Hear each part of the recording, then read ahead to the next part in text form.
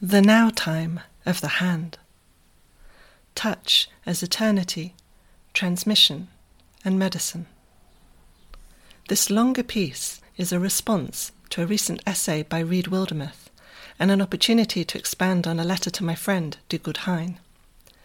I'll raise the case for haptic richness over the tyranny of frictionless surfaces, show how our ancestors left us plenty of medicine in unlikely places, and suggest that there is no time, or at least no linear time, in the palm of your hand.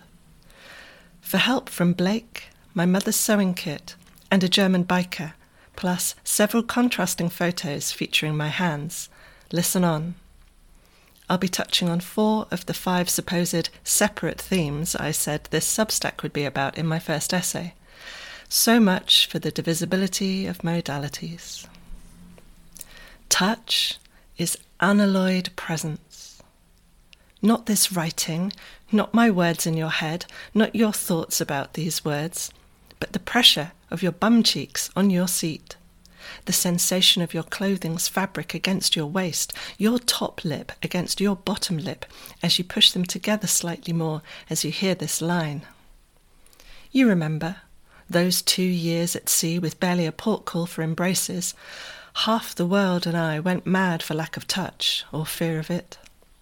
Abandoned into the machine time of an evenly spaced, socially distanced queue, globally, billions experienced what it is often like just to be British, seemingly constantly waiting for something ordinary for an unspecified amount of time, outwardly blank and quiet, inwardly seething. Since school, I have wondered about the intriguing French word for now, maintenant, from the word maintenir, maintain, derived from main, hand, and tenant, holding. The word supposedly referred to the period while something is being held in the hand. When we cannot touch, cannot be held, do not regularly make things with our hands, work so hard that we do not have time to cycle along with the seasons, pressing seeds into the ground in a garden, nor even have time to sew the button back on our shirt, which is so cheaply made we throw it away rather than invest our precious fingertip time, which, anyway, we must keep sacred for our devices. We no longer settle into the never-ending now time of the hands. And thus, with a cold excision, we are severed from the real. A cut which is so hard to discern and so sharp we barely feel it, as after all, how many of us train to notice absences? Perhaps only wildlife trackers, thieves, and martial artists. Where there is no touch, there is no now. I am not saying, oh, wouldn't it be nice if we all made handicrafts again? I am saying a primal cultural inheritance of goodness has been stolen and colonized by the machine, and barely anyone has noticed, and even those that do, such as this eminent surgeon, do not realize the all-pervasive ill effects of the disembodied life hypermodernity wills for us.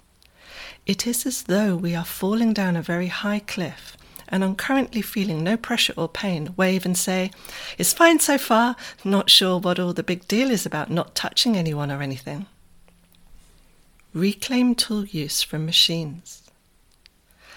I was thinking about the section in The Master and His Emissary, where Ian McGilchrist writes about how musicians experience their instruments as alive. Brain scans of musicians playing find that how they relate to holding and playing the cello or flute, etc., is almost the same pattern of right hemisphere stimulation as for holding a living child or animal. The practice of music, in this case, goes beyond techne, and once proficient and at home in music, the musician relates with what elsewhere in society has mainly become an exiled capacity, which is to experience the vitality of all things and the interpenetrating living modality of the seemingly inert. To their brain, and in their mind, the instrument is alive. This is usually perceived by anthropologists as only an indigenous skill, belief, or tradition.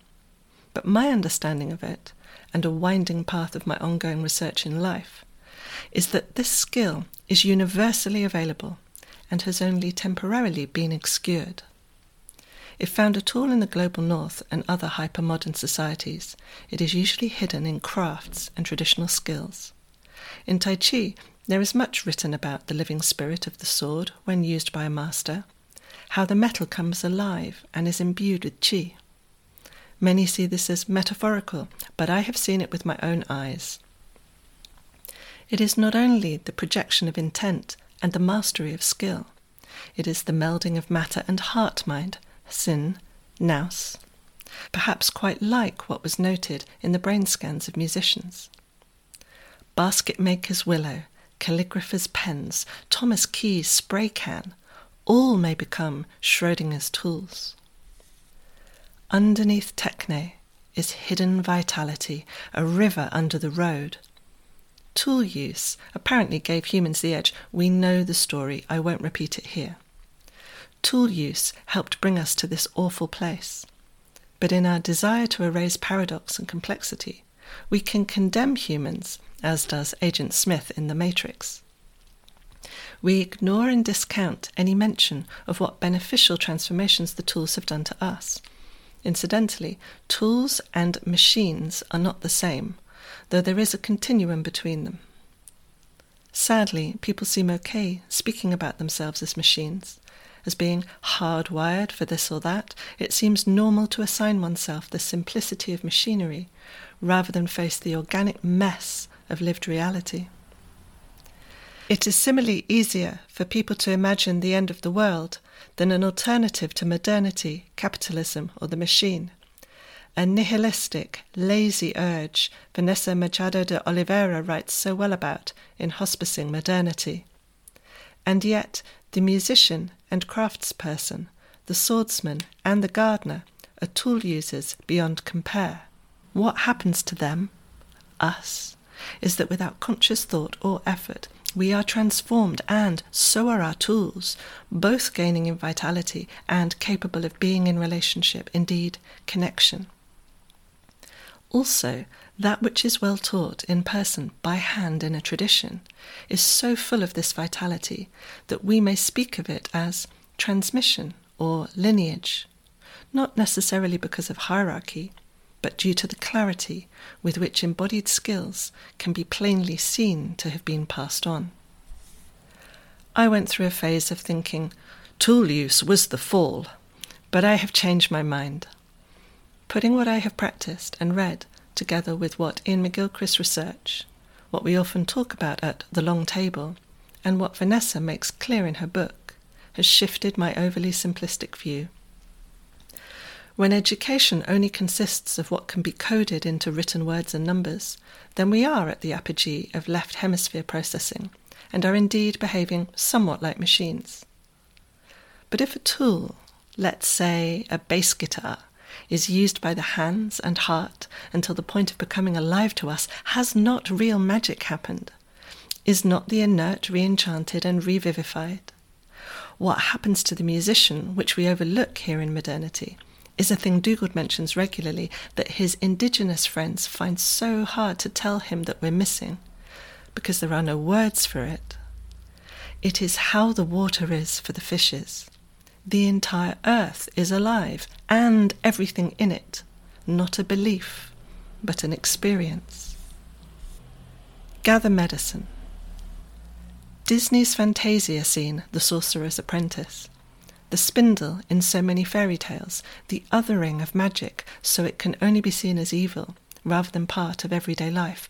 So many images of the overculture's attempts to prevent us from coming full circle into the aliveness on the other side of tool use. The dire warnings of spinning, sewing, weaving, cooking, cobbling, woodcutting, hunting are manifold. Where are the stories of the wisdom and joy that comes beyond tool use, going into wu-wei, no tool, no user? They are there in Zen and Tao, where even sweeping with a broom is revered, but I can't think of the like in my own culture. We won't get back our sanity by importing spirituality wholesale from elsewhere, and not everyone has decades to spare to devote to martial arts or music.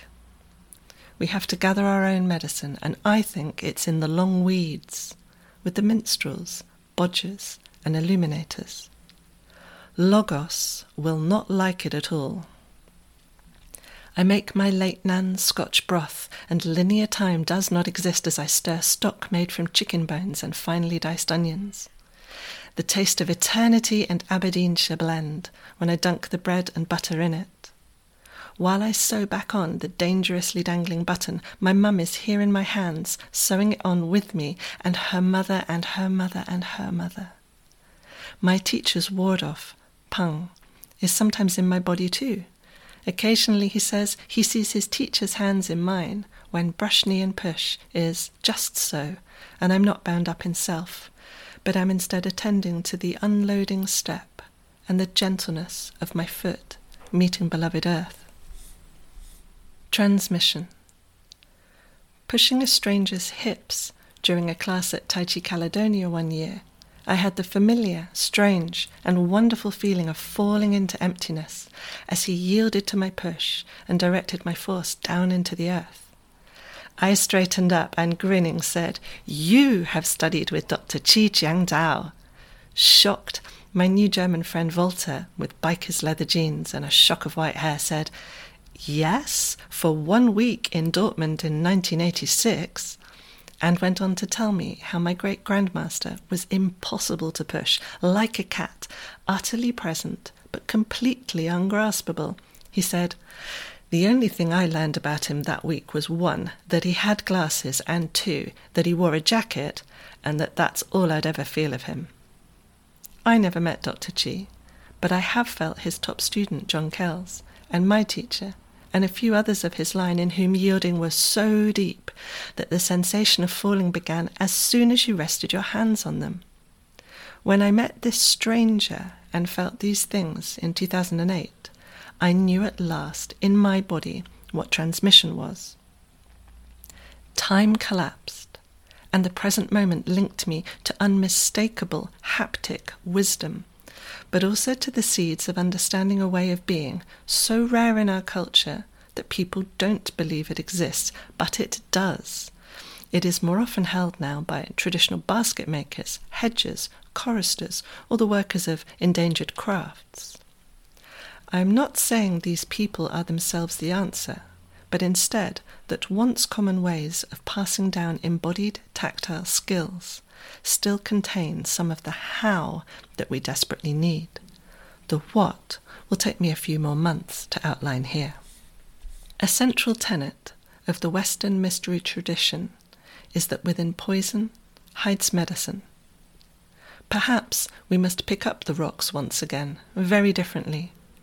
Rather than hurling them at the obelisk and each other, we might notice the cool, moist imprint of the stone on the earth, where the woodlice gather, and also discern the ochre in the rock. Patience, ability to continue through frustration, feeling that one is part of a tradition, and the sheer trickiness of learning hand skills are lost to modern education, so these sources of medicine are missing. Colonizers banned traditional crafts and ancestral practices wherever they went, or otherwise stole, appropriated, or obliterated them. That the West has now successfully done this to itself and thereby suffers a profound spiritual displacement, seeking healing where it once trampled, is deeply ironic. Steiner education occasionally overstates cultural handiwork, whereas state education completely ignores it. And I am not saying it's the complete answer, but it is a place to look. It would be rather fine to begin to dismantle the machine with the simplest convivial tools made of resonant wood, catgut, and a horsehair bow. These are a few things I am mulling over, literally, as it happens, on my glass-mulling slab. Embodied metaphor is the form of the pill I choose.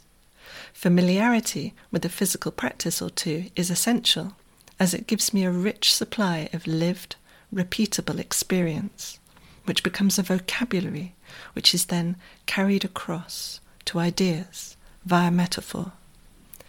These blessed periods, suspended in the bright fermata of ancestral time as I make paint, are medicinal. Hold infinity in your palm.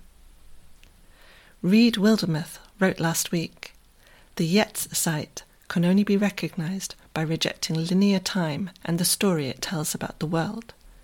There is neither progression nor regression, no primitive Edenic state nor advanced future civilization.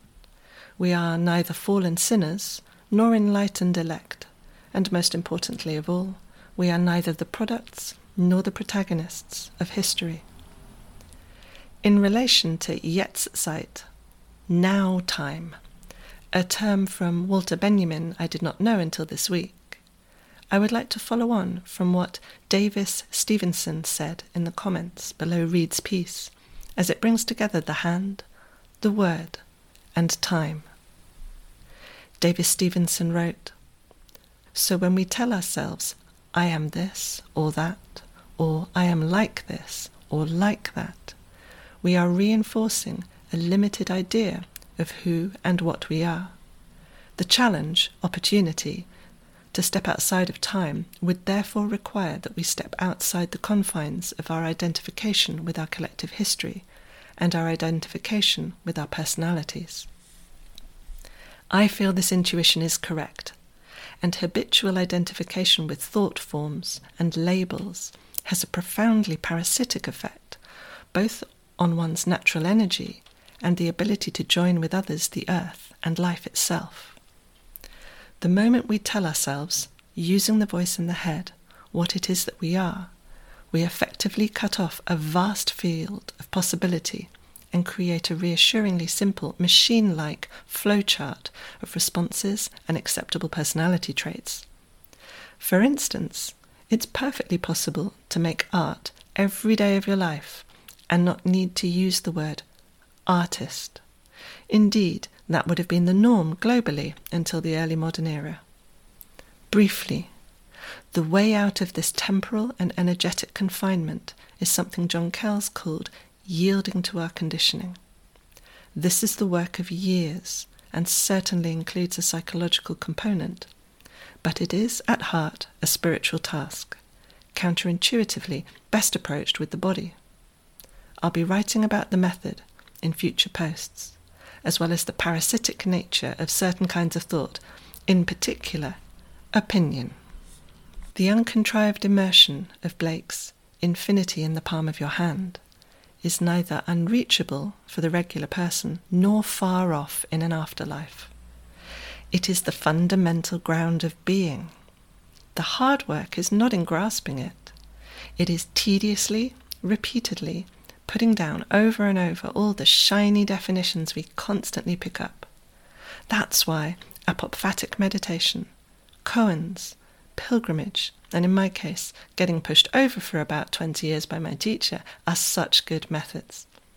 My rule of thumb: if your current thoughts about yourself can survive it, the practice is not fit for purpose.